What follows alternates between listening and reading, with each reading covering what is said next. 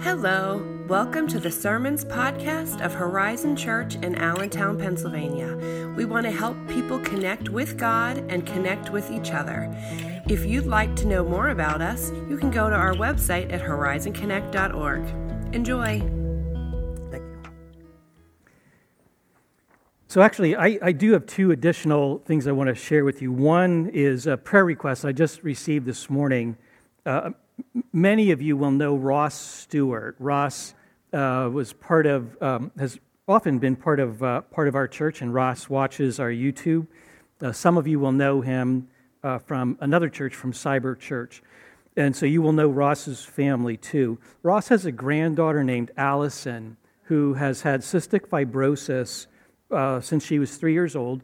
Allison, I'm pretty sure, is in her 30s, if I recall, and had one lung transplant I think about 10 years ago. She had a lung transplant, and she just had a second lung transplant in San Francisco. The lung transplant did not go well, and so Allison is right now in San Francisco in a hospital on a ventilator and not in good shape. Her mom, who is Cindy Stewart, not Stewart anymore, but some of you will know Cindy as well, Ross's daughter. Just because of COVID and everything that's going on in that hospital, Cindy can't even be with Allison right now. So they're going to have some really tough decisions to make, that family. So Ross would ask us to pray for his family, for Allison, Cindy, and the whole family. So we'll do that in just a second. And then I also want to let you know about what we're going to be doing in Easter. Next week we start Palm Sunday, and then we have our Easter week. And there are quite a few people who would like to be here for Easter season, but for many reasons, with the whole COVID thing, have been reluctant to attend. So we're going to try, actually starting today, we're going to try to find a way to communicate to everybody at Horizon Church kind of where we are personally. There are plenty of people who've been vaccinated and who, for whatever reason, are comfortable being together and shaking hands, etc. So from now on Sundays, especially during the next 2 weeks, so that we can just communicate to people, and so that people can be here, we're going to ask you to simply when you come in, you'll get a chance to wear one of two colored dots. And these dots are simply just a symbol. And I expect you to take these seriously. I do not want to see anybody, as I've seen sometimes, saying, "Oh, we're fine." No, we're doing this for a reason, and I expect you to take them seriously. So if you have not been vaccinated, or if you have health issues, and plenty of people do, and that would prevent you from being close to a person, then when you come in, please take a red dot and wear it and put it on. And the rest of us, as we see that, I expect that you will acknowledge that person's request. And this is not like just, "Oh, we're fine." I expect you to acknowledge that and to maintain your distance and to take it seriously. Others of us have been vaccinated, or the concern is not as high. You can wear a green dot, and that means the opposite. That means you're more comfortable. We're still doing, and we expect to keep doing, when you come in and leave, when you're interacting with people, we ask you to wear masks. As you know, we have the hand sanitizer, etc. And it is time to come back to church. We are open. People have been asking that question. It's time to come back. And I'm not in a really good mood for a lot of reasons. So I'm simply going to say that there are a lot of you who have said, "I don't want to come back because I don't want to wear a mask." I want you to pray this week a prayer to Jesus. And I want you to say to Jesus, "I know you went to the cross and it was pretty uncomfortable, but a mask is too uncomfortable for me to wear." See how that prayer goes. I expect that it's time to start coming back to church, and we'll do what we can to make it work for you. So not everybody can. I completely understand that. Not everybody can. But we'll do what we can, especially as we head towards Easter. Now, one more thing about Easter. because we want to have a time to take communion, and we want to do everything we can to give people a chance to do in-person communion. We're going to do services on Wednesday, informal services on Wednesday and Thursday night of Easter week, Wednesday and Thursday night, where we will take communion in person here live. And again, we will observe our social distancing, but it'll just give you a chance to take communion live if you are not able to be here with a group of people. There'll be very similar services Wednesday and Thursday. You don't have to come to both, but it'll be either or Wednesday or Thursday of next week to take communion in person. So let me pray, and let's move on.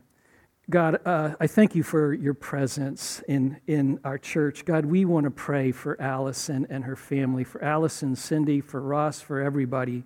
God, this is such a burden, and I know that that Allison's family will likely have some significant decisions. God, we continue to pray for Allison's healing. I don't know what that looks like, God, but I pray, God, that would be the case. I pray for Cindy and her family, for whom this is just horrendous, not even being able to be present with her daughter. I pray, God, for Ross, for everybody who is going through this from a distance. God, I pray that they would know your presence. I pray that they would know your presence and your hope. God, I pray for strength in their lives, and I pray, God, for wisdom. God, I pray for us, too, as a church. We have been doing this along with everybody else for a year, and it's been tough. It's hard. It's very hard. God, we are all over the place as human beings with COVID. We've struggled, God. We've struggled to make this work. God, I pray that you'll help us to be people of faith, I pray, God, that as we enter what is an important time of the year, I pray, God, that you'll help us as a church to be able to connect in ways that we have not.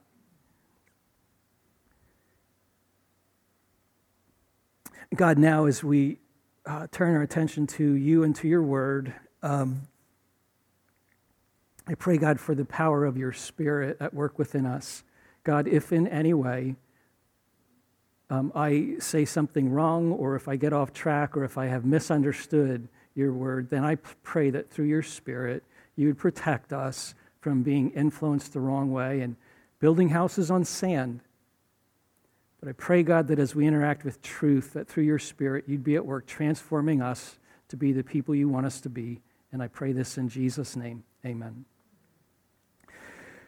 So I know that this will not surprise any of you in any way to know that the United States, our country, we lead the world. Our country leads the world in every single category of spending when it comes to spending on health and wellness issues. We spent in 2018, the last year that I could find statistics, in 2018, we spent, the United States, $268 billion in various categories of health and fitness, and this is where it went. That $268 billion includes $37 billion that we spent on fitness classes, $58 billion that we spent on sports and recreation activities, $117 billion that we spent on fitness clothing and shoes, which is really, isn't it? It's interesting that the category that we spent the most on was looking good, you know? But anyway, $117 billion on fitness clothing and shoes, $37.5 billion on equipment and supplies, $10 billion on activities such as yoga, and $8.1 billion on technology, like the watches have technology to track our fitness. That's $267.6 billion, almost $268 billion. That is a lot of money spent on exercises, is it not? And you know what's coming next, right? Is it working? Is it working? Well, the same health experts that track that, they put us as a country, they put us at number 146 in the list of all the countries in the world, number 146 on physical activities. So as a country, we are at the top for wanting it, and we are near the bottom for doing it. So for all of the interest in exercise, it has not translated into an actual change in our behavior. And I am not sure why this is exactly. It's a fascinating dilemma when you think about it. What is it that makes us want to change our health and yet not actually do it? Kind of a pickle, isn't it?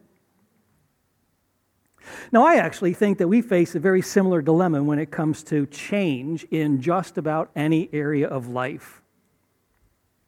We all know that we can change, that human beings can change. There are just way too many examples of people who change for us to not believe it's possible. But where's the magic pill? Where's the magic pill that makes change possible for human beings? Now, I know that you are here, you're watching, or you're here because you have some interest in faith. And here's the thing about our faith. Our faith does not give a no change option. Jesus never offers a faith light category. The expectation for every Christian is that we will grow in every way to be more like Christ. And so our current series, what we've talked about for a couple of weeks and what we will continue to talk about, growing up in every way to be more like Christ. But what does it mean to grow as a Christian? And what do you and I do to bring this change, this growth about? What do we do? Now, I have to be honest with you, in some ways, kind of as an aside, in some ways, I actually wish that we were doing this series in kind of maybe a weekend retreat format, because we'd be able to do lesson after lesson after lesson, and one lesson would follow the other very quickly. Because what we're doing really doesn't translate into just 1 week's kind of a message. We're actually week after week after week, we are building on ideas, and all of those ideas are necessary. One truth alone simply isn't enough to talk about this idea of how we change. So as a quick review, last week we talked about the fact that it is God who is the driver of our growth and our transformation, not you and not me. We can't bring about ourselves. It's God's Spirit who is the driver for our change. God transforms us. There's no other way to say it than that. It's God who does that. But what we talked about last week is that we have a role to play, and our role is to, in the language of last week, our role is to hoist the sails, enabling us to catch the wind of God's Spirit. But the question for this week is, well, how do we hoist the sails? What does that mean, to hoist a sail and try to catch the wind of God's Spirit? Well, in a word, what it means is exercise. Exercise or training.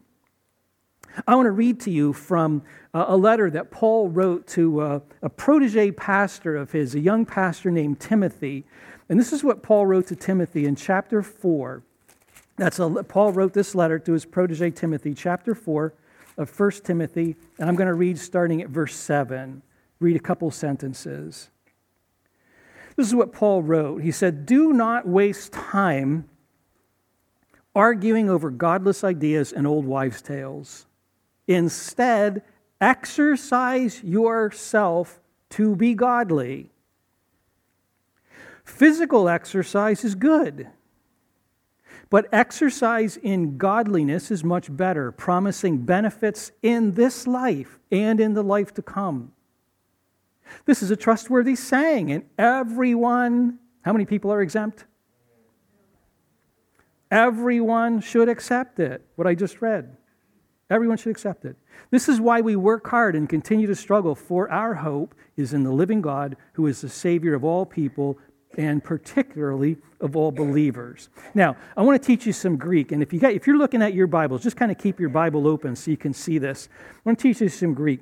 When Paul wrote that sentence, and he used this word 3 times in what I read, Paul wrote the sentence, exercise yourself to be godly. The word that he used when he wrote in the Greek, the word that he used for exercise is the Greek word gymnazo.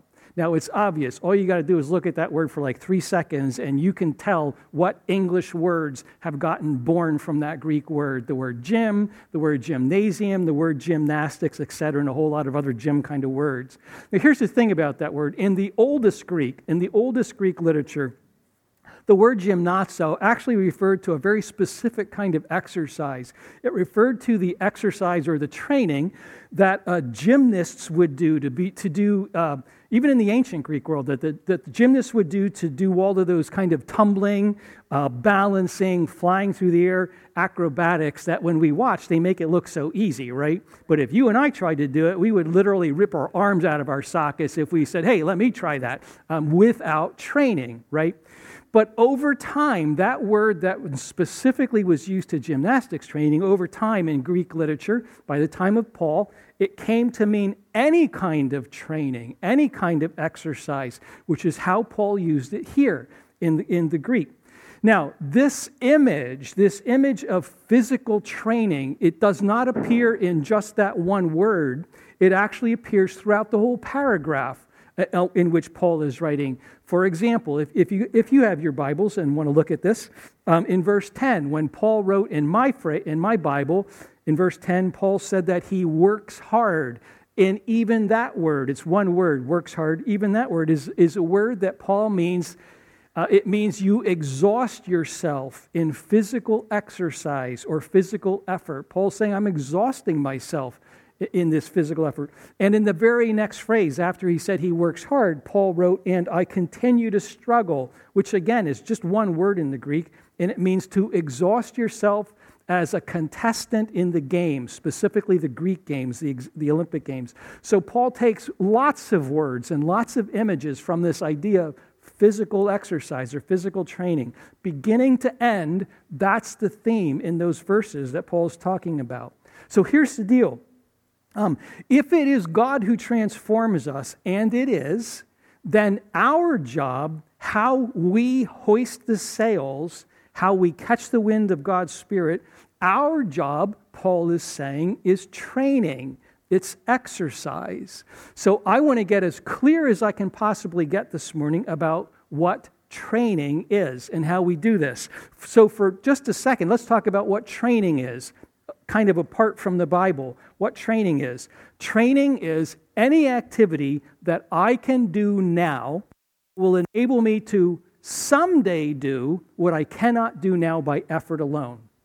Training is any activity that I can do now that will enable me to someday do what I cannot do right now by effort alone. This is true in any area of life. Any area of life. I want to play the piano. I train. I learn where to put my hands. I practice the scales. I want to learn to speak French. I don't, but I want to learn to speak French. I train. I learn how to say letters. I learn how to say words. I practice saying phrases. I want to pay cash for my next car so that I don't have to go into so much debt and pay essentially twice what the car is worth. I train. I put a little bit of money aside every paycheck that I might normally spend on lottery tickets. I train. I want to be better about talking to people about my faith. I train. I practice having little conversations with every person and every chance that I get, rather than just my stock phrase of, how you doing, and then ending. I just train and try to add a little bit to every conversation. I train, I exercise. In all areas of life, this is true. Growth comes from training. It comes from exercise. It's just true about life. Now, because we're talking specifically about growing up in every way to be like Christ, and because it is God who brings about change in our lives, not our training, It's God who brings about change in our life. Let me offer a slightly amended definition of what training looks like for you and I in this context. Our training is any practice, any relationship, or any experience that I can do now that will enable God to transform me. Any activity, any relationship, any practice that I can do now that will enable God to transform me. And this idea is it is following Jesus 101. It is basic to being a disciple of Jesus Christ. It's chapter 1 in Christian living. Jesus said it himself. He said, every student who is fully trained will be like his teacher. Peter said it. Always be prepared, he said. To be prepared literally means to be trained. Always be prepared, always be trained, to give a reason for the hope that is in you. Paul said it of himself. He said, I discipline my body like an athlete, training it to do what it should. Otherwise, I fear that after preaching to others, I myself might be disqualified. Now, let me park on that last one. We'll keep it up there for a couple seconds because I want to show you something from that last one. Paul said, quote, I discipline my body. Discipline, as you all know, discipline is another word for training, for exercise. And in the church, almost since day one, followers of Jesus have labeled certain practices as disciplines. Sometimes we call them spiritual disciplines.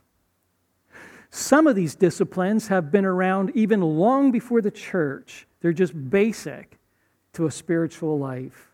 Disciplines like fasting, prayer, which is actually more than a discipline, but it's at least a discipline. Meditation, journaling, abstaining from certain activities for a period of time, solitude, silence. Some of these have been around for a long time. They're just classic disciplines. But here is the thing about this list of disciplines. The kind of disciplines, the kind of training that you might do is endless. It is endless. It's not limited to 10 things. It's endless. A discipline, training, is any activity, any relationship, any experience that I can do now that will enable God to transform me. That means you don't have to look at the classic ones. You don't have to pick a certain kind of training or discipline just because other people are doing it. You don't have to pick a training just because it sounds especially spiritual. If a discipline doesn't help you, you don't do it. If I want to run a marathon, for example, if my goal is to train to run a marathon, then training for the annual chicken wing eating contest is not going to help me a whole lot. It's probably going to actually hurt me. So the question becomes, well, then how do I know what kind of training I should do? Here's how to know. We'll work backwards. 3 questions we will ask. Question number 1, what's the goal? What am I after? Question number 2, what are my barriers? What are my barriers for achieving this goal? And question number 3, what activities, what relationships, what experiences can I do now that will enable God to help me overcome my barriers? Now let's work through these as practically as we can. What is our goal? My goal is the same as your goal. We don't get to choose our goal. The goal for every one of us is in Scripture to grow in every way to be more like Christ. So, let's consider the life of Christ. We did this a little bit in week 1 when we talked about how to measure. Consider the life that Jesus lived. When I think about Jesus, these are the things I love about Jesus. I love his courage. I love his courage. I love the fact that Jesus lived a kind of joyful life that could not be taken from him, regardless of the unpleasant circumstances around him. I love the peace that Jesus exhibited in his life, the peace he had regardless of the turmoil around him. He lived a generous life, a self-sacrificial life, a gracious life. He lived a life in community. He lived a life in which he was supremely confident in truth, lived a life of faith. He lived a life in which he was willing and able to engage just about anyone in conversations about faith. And of course, he lived a life of love. In some ways, I think it's fair to say that that is foundational to all that Jesus was, a life of love. Now, there is more. You could spend a whole lot more time thinking about the life of Jesus, and you can, but just take those alone: courage, faith, peace, hope, love. That's a pretty daunting challenge right there, isn't it, to live that way? I wish I could live that way. That's my goal. What are my barriers? What are my barriers? Well, I can quickly think of several. I just want to give you an example of one that I've been working on for some time now. When I look at Jesus and his ability to have a conversation with just about anyone on questions of faith, issues of faith, I think about my barrier to that. Because my personality leans more towards the introverted side of the scale, which means I'm perfectly fine being alone. My circle of friends does not have to be large. I do very quickly run out of things to say in a conversation after, gorgeous day, isn't it? See ya. Now, I do not see this as sinful in any way. It's my personality. But here's what I know. It's a barrier for me. It prevents me from being the kind of person I want to be. It certainly keeps me from doing something I want to do and need to do, engaging people in conversations about faith. I want the freedom and the honesty and the grace-colored truth, the lack of worry about what people are thinking about me that was always present in Jesus, in all of his conversations. I want that. So I have a barrier that prevents me from being like Christ in this way. But I know this. Either the Scripture is lying, or I can grow to be more like Christ in every way. Those are my barriers. Question number 3. So what activities, what relationships, what experiences can help me? Here is what I have been working on for at least 2 years now. In every encounter that I have, I hope to have more than a one-sentence conversation. That's simply how I think about my training. In every encounter that I have, I hope to have more than a one-sentence conversation. That means if I'm in the grocery store, when the clerk says to me, "Hi, how are you?" and I answer, "Super, how are you?" I'm not done. My goal is always to add at least one sentence to continue the conversation. And I found that almost one sentence is almost always enough to continue the conversation. So I might say things like, "So, you're going to get the time to go outside today? It is absolutely gorgeous." And if she looks at me and says, "No," I apologize and meekly walk away. No. Or I might say, "Hey, it's really getting busy in here. Does it look to you like more and more people are getting out?" Or if I'm walking in my neighborhood, when I say hi to a neighbor, I might add, "So what are you putting in your garden this year?" Or if I'm talking to the mailman, in addition to "thank you," I might say, "So what has your job been like lately? I hear it's been chaos." Now, for some of you, you do this without thinking, and you are looking at me, some of you right now, thinking, "What kind of goof is our pastor?" This comes naturally to you. You do it without thinking. It does not come naturally to me.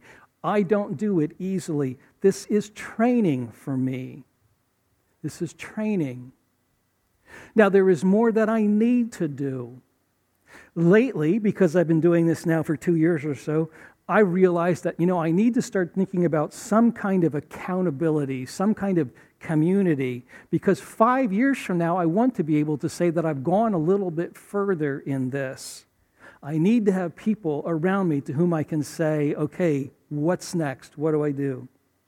I need to reflect more about this. I need to be writing in my journal about this. I need to be praying about this. I need to be asking God, "God, can you help me see opportunities for conversations about faith so I can go further in this. But this is my discipline. This is my training. This is my way of hoisting the sails, of trying to work to catch God's Spirit, allowing God to transform me in every way to be more like Christ. What will be your training? What will be your training? Now, keep in mind, this is important, keep in mind, when you become more like Christ in every way, you will not need the disciplines anymore. If you are like Christ in every way, you no longer need to train. But forgive me if this sounds insulting, you ain't there yet. And neither am I. So what will be your training? Now some of us will need training. We'll need to think about this. There's a class of disciplines called disciplines of abstinence. That means you are training to get things out of your lives, because some of you have appetites that are going to destroy you.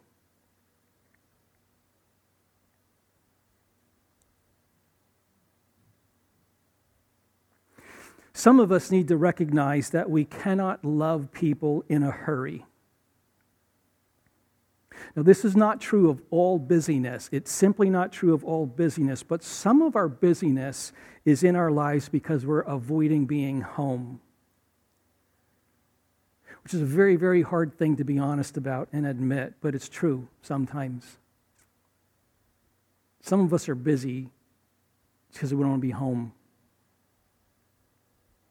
Some of our busyness comes to us because we're chasing idols of prosperity and success, and it will lead to empty lives, and it will lead to huge regret the day of your funeral. The truth is, no one can love well in a hurry. Some of us will need to find ways to get things out of our lives. What will be your training? Maybe a day of solitude. Maybe a day of fasting. Maybe a day of fasting from certain things. Maybe you'll take a week of spending a day without your cell phone, which just causes some of you to shiver and some others to say, thank God, let's do it every day. But maybe for some of you, it's a day of fasting from technology. What will be your training? Now, as you consider what will be your training, I think it's also really important for you to consider your season of life. And I have to tell you, in the church, as a leader, I have to confess that as a church, not our church, but all churches, we've not done very, very well with this. Here's what's happened in the church. Sadly, very, very sadly, when we talk about training in the church, to our shame, we have talked about this as if the only training that ever matters is reading your Bible and praying. And we actually have a name for that in the church, because this is the way we think about it. We talk about reading your Bible and praying as if it's your quiet time or your devotions. And in the church, we have thought so shallowly about growing to be like Christ in every way that we define it in just those two activities, reading your Bible and praying. So the automatic answer for many people in churches like ours is we judge our spiritual lives based on just those two activities. Do I have quiet time? Do I have devotions?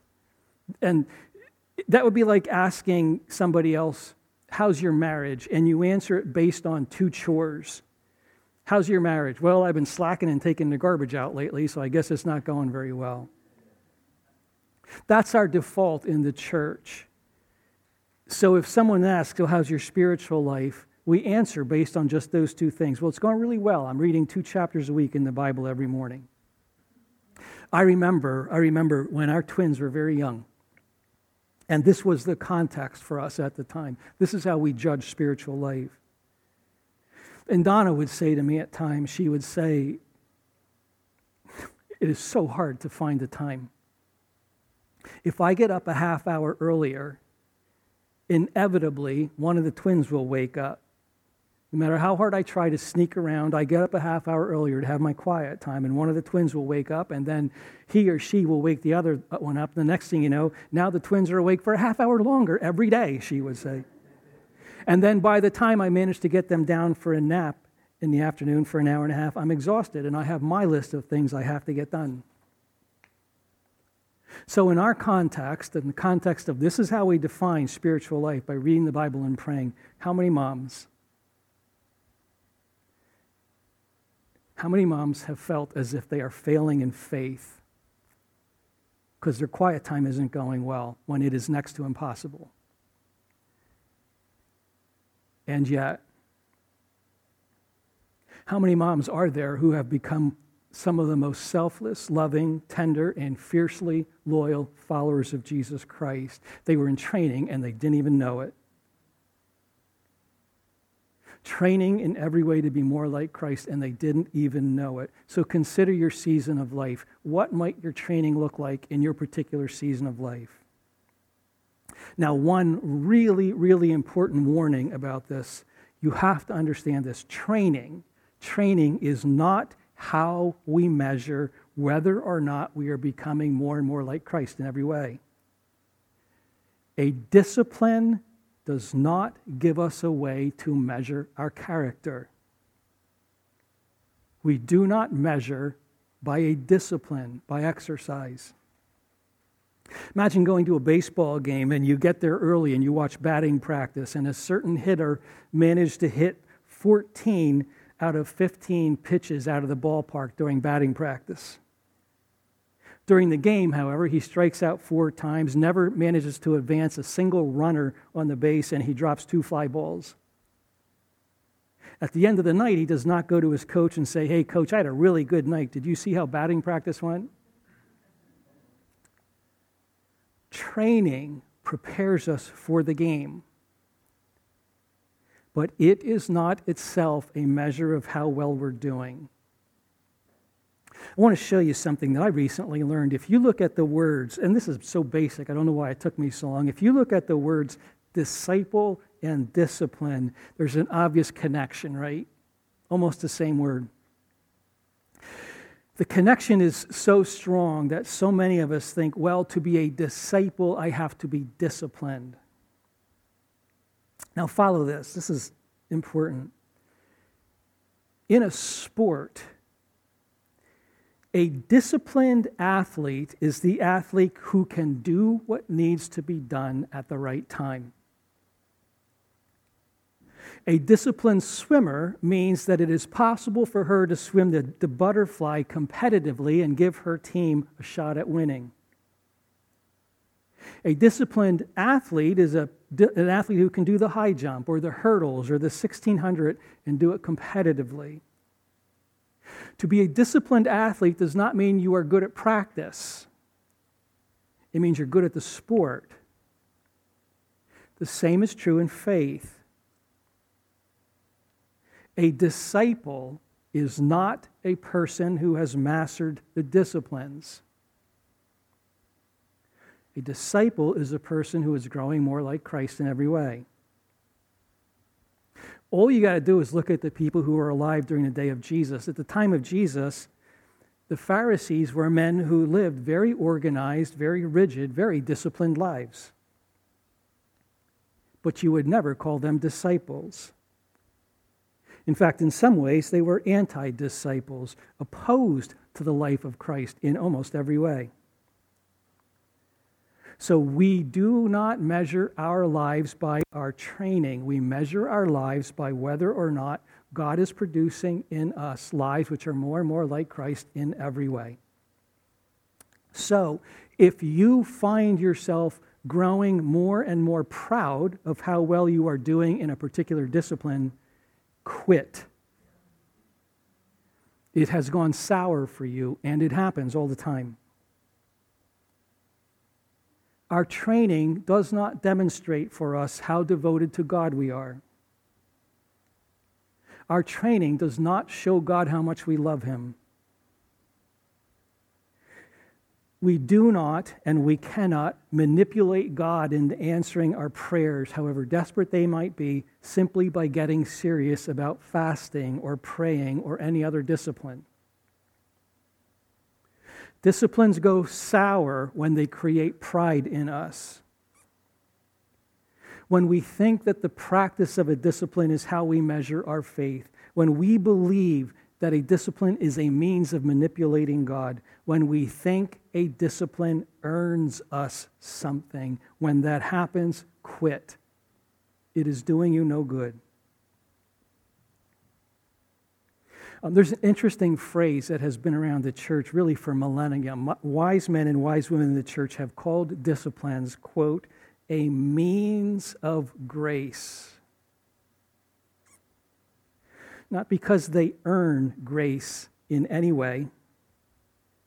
Grace is always 100% opposed to earning anything. Grace is a gift. But our training is a means through which God gives us the gracious gift of transformed lives. There's a great lesson from this that is used in the Bible at several places. Many of you will know this lesson. Do you remember the story of God way, way back in the book of Genesis, promising a child to an old couple who could not have children, Abraham and Sarah? I will give you a child, God said. Some of you will remember some of the disasters along the way between the time of the promise and its fulfillment. Remember the one disaster where Sarah said to Abraham, "Take my handmaid Hagar." Now here's the thing, this is important. Abraham and Hagar were able to produce a child on their own. They did not need God's grace. And they did on their own. Ishmael was born. Abraham and Sarah, on the other hand, could not have a child on their own. Grace was needed. And God gave grace. Abraham and Sarah, however, had to do something. What they did was never enough to have a child on their own. On their own, Abraham and Sarah could not bring about the promise of God. Isaac was a gift. Grace. Isaac was the result of God's power at work on their behalf. But God's power was at work on their behalf with the full participation of Abraham and Sarah. What they did was a means of grace. Your transformation and my transformation comes to me by grace.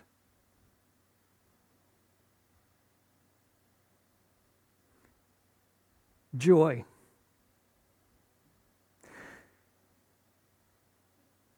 The kind of unending joy that was present in the life of Jesus can really be ours.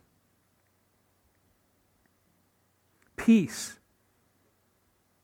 The kind of peace that surprises us because it is present in some of life's most difficult circumstances, and because it was in Jesus, it can be ours. Courage. The kind of standalone courage that was present so often in the life of Jesus when he confronted the powers of this world, it can be ours. The power to be transformed is real. But our transformation will come to us always and forever as a gift. It is grace, but we participate. Our training is a gift, and it comes to us as a means of grace. So what will be your training? God, I pray for all of us. I pray, God, that you would be growing the character of Jesus in us in every way. I thank you, God, for the promise that you will do this It is not our burden to change our lives. It is yours. It's your project. It's your masterpiece, your work of grace. Thank you, God, that this begins now from what Paul said. It begins now and it continues forever. The life to come and the life now.